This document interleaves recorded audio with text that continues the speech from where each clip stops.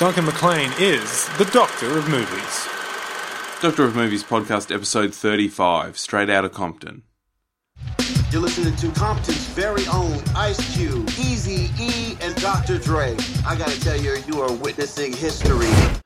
It is said that history is written by the victors, and to an extent that is what you get with Straight Outta Compton, F. Gary Gray's biopic of trailblazing West Coast gangster rap group N.W.A.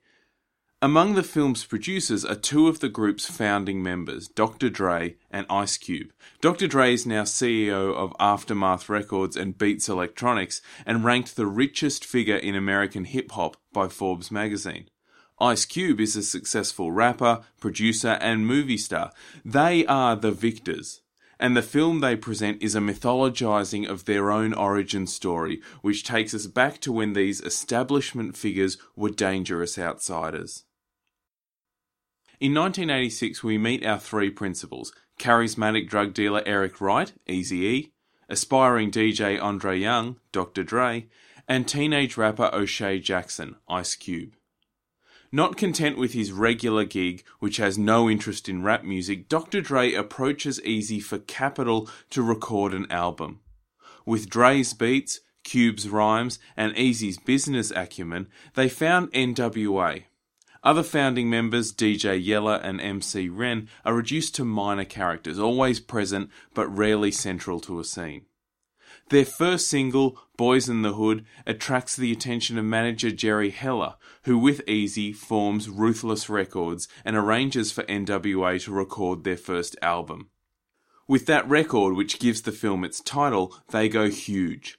The concert scenes, which are the energetic high points of the film, start out with solely black audiences, but as the tour progresses, these crowds become increasingly white. It's a subtle and effective way of showing their rise from niche to mainstream success. But the closeness of Jerry and Eazy's working relationship makes Ice Cube suspicious and soon fractures the group, creating fierce, high-profile rivalries. Sir, I'm sorry. What is going Sir, on out? Can you stay right there, please? We're trying to check these bangers, make sure they're clean. All right, I'm sorry. These are not bangers, okay? These are artists. Rap is not an art. These clients of yours, these rappers, they look like gang members. You can't come down here and arrest people just because of what they look like. Are you crazy? Straight Outta Compton follows many of the familiar beats of the band biopic. The rise from obscurity, the adjustment to fame, and the growing tensions. A staple scene in such films is the moment of inspiration that leads to a hit song. Straight Outta Compton shows N.W.A.'s anthem, Fuck the Police, to be a direct, heated response to the repeated humiliation and unprovoked searches the young men are subjected to by a racist, heavy-handed Los Angeles police force.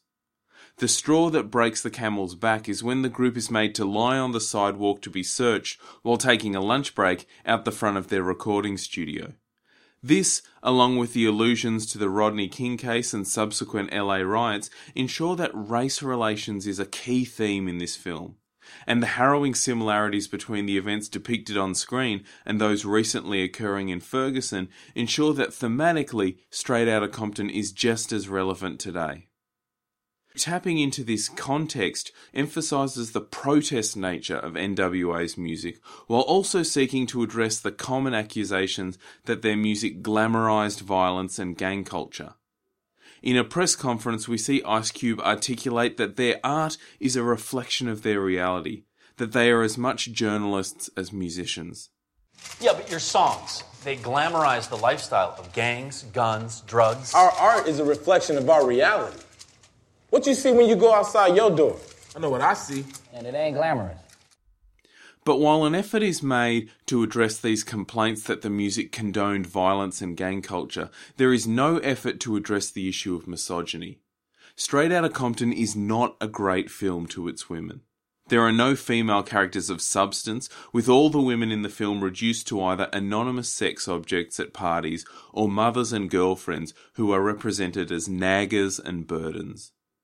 There has also been some criticism that this account neglects to address Dr. Dre's assault of MTV reporter Dee Barnes in 1990.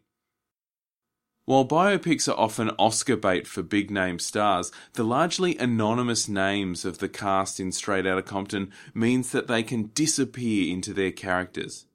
In an impressive cast, it is Jason Mitchell as Eazy-E who stands out, while O'Shea Jackson Jr. is strikingly similar in appearance and mannerism to his real-life father, Ice Cube. Director F. Gary Gray also has a long connection with the material, having started his career directing music videos for Ice Cube and made his transition into feature films in 1995 by directing Friday, the comedy written by and starring Ice Cube. With a runtime of 147 minutes, Straight Outta Compton gets a bit long.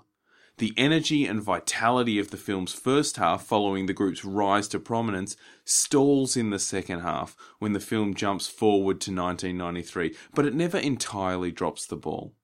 People are scared of you guys. You have a unique voice. The world needs to hear it. N.W.A.'s story is one worth telling. They were such an important part of the 90s zeitgeist and incredibly influential in the shaping of current-day hip-hop culture. Straight Outta Compton does a good job of recording this story for the fans and introducing it to audiences unfamiliar with it. You just need to remember that you are watching one side of the story. 4 stars. Straight Outta Compton is a Universal Pictures release and is rated MA 15+ for strong coarse language. I'm Duncan McLean and you can find more of my reviews at drofmovies.com and follow me on Facebook and Twitter at Doctor of Movies.